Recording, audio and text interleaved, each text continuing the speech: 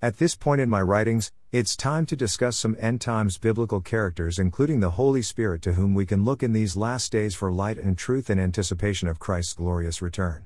These figures also provide a counterbalance and restraint to the growing darkness and deception that will usher in the Antichrist's rule here on earth for a short time prior to the return of Christ and the establishment of his eternal heavenly kingdom. Now that more and more believers are becoming convinced that we are indeed living in the last days, we are witnessing increased chatter and reference to key end times players who will come onto the scene. Of course, believers are rightly anticipating Jesus Christ's return. At the same time, many are also attempting to guess as to what figure will burst onto the international scene as the Antichrist to rule in the interim. Surprisingly, however, there is very little talk about some other key biblical figures mentioned in Scripture who must necessarily be present prior to the revealing of the Antichrist, and prior to Christ's return. While there is some indication that these individuals may actually be kept hidden in the last days, they should still be addressed given the highly significant and important work that God does through them. In this passage, I will discuss two of the most well-known end times figures presented in the New Testament, who could possibly even be the same individual/spirit: 1. The Comforter, and 2. The Restrainer. 1. The Comforter. First, the Comforter is the Holy Spirit, according to Jesus, John 14:26. Jesus also refers to this figure a few times as the Spirit of Truth, John 15:26. The Comforter is obviously an extremely important end times figure because he will be sent directly by Jesus himself and the Father, John 15:26. Equally important is the work that Jesus and God the Father will do through the Comforter in these end times. The following will be accomplished by his Holy Spirit, who will testify of and glorify Jesus Christ as the one and only true God, John 15:26, 16:14. Serve as a teacher and reminder of the words of Jesus Christ, John 14:26. Demonstrate the sin of the world, and unbelief in Christ, in contrast with true righteousness, John 16:8. Bring judgment on evil and the evil prince of the world, John 16:11. Take from what is of Jesus and the Father, and make it known, John 16:14-15. Dwell in believers, John 14:17. Abide with believers forever, John 14:16.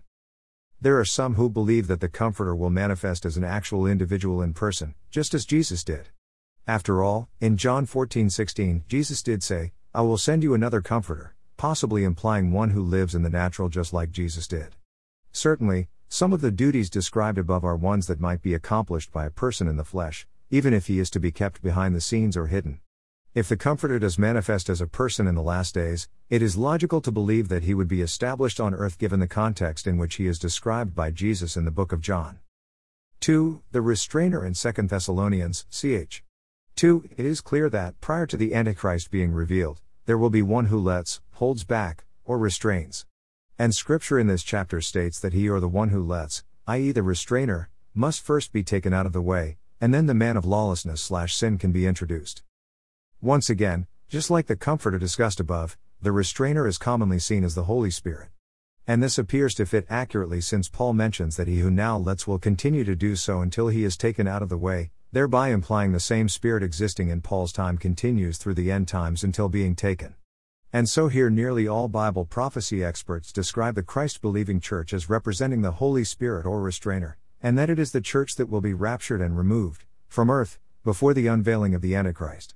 This means simply that the same church and Holy Spirit set up here on earth at Pentecost would be removed prior to the Antichrist being revealed. Here, I pose the following questions. But if the restrainer is the church/Holy Spirit, then is it the church that accomplishes the work of the Holy Spirit/Comforter, in number 1, above? It could be in a loose sense, but it doesn't quite seem to fit, especially considering the level of apostasy that we see in the church today. And if the Holy Spirit/Restrainer is indeed the same Holy Spirit as the Comforter, in number 1 above, can the Comforter accomplish all of those things listed above if he is removed from the earth, and removed prior to the unveiling of the Antichrist? I would just interject the possibility, again, of a. The Holy Spirit existing in the last days as a physical person. In the case of the restrainer, Scripture does refer to he or the one. And the restrainer could, emphasis on could, possibly be a person who is one and the same with the Comforter described, in number 1, above. I would also add, b. that in my scan of the meaning for the restrainer being taken out of the way in the context as used, 2 Thess 2-7, I found a meaning that is similar to one who is taken out of or from the midst. As a very simple hypothetical example, I took this as the same meaning, such as one who gets taken out of a waiting area to go into an appointment in another area/room. In other words, this meaning for taken out of the way here appears to be different from the meaning of being caught up, meaning of forceful and violent snatching in a Greek translation, when the Apostle Paul talks about believers being raptured and meeting Jesus when he comes in the clouds accompanied by a trumpet blast in the scenario described in 1 Thessalonians 4. So, my rhetorical question back to the Bible prophecy experts and you interested readers is whether taking the restrainer out of the way, in 2 Thess 2-7, is actually a different event than the catching up of believers in 1 Thessalonians 4. I tend to believe so.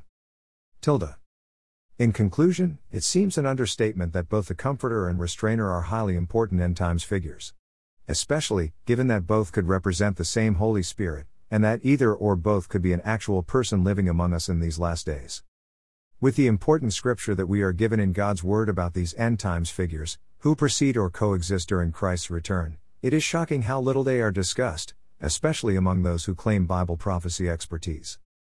I mentioned in my last passage how Zechariah prophesied that many or even all prophets in the last days will be ashamed.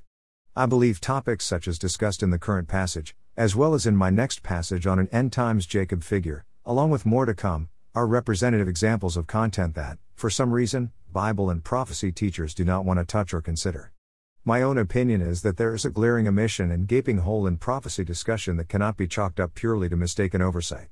If someone like myself, who is not a formally trained theologian or Bible prophecy expert, can understand the importance of these topics, then surely those who have spent a career in this area should be able to at least openly discuss and provide analysis for these issues, especially in the current times in which we live.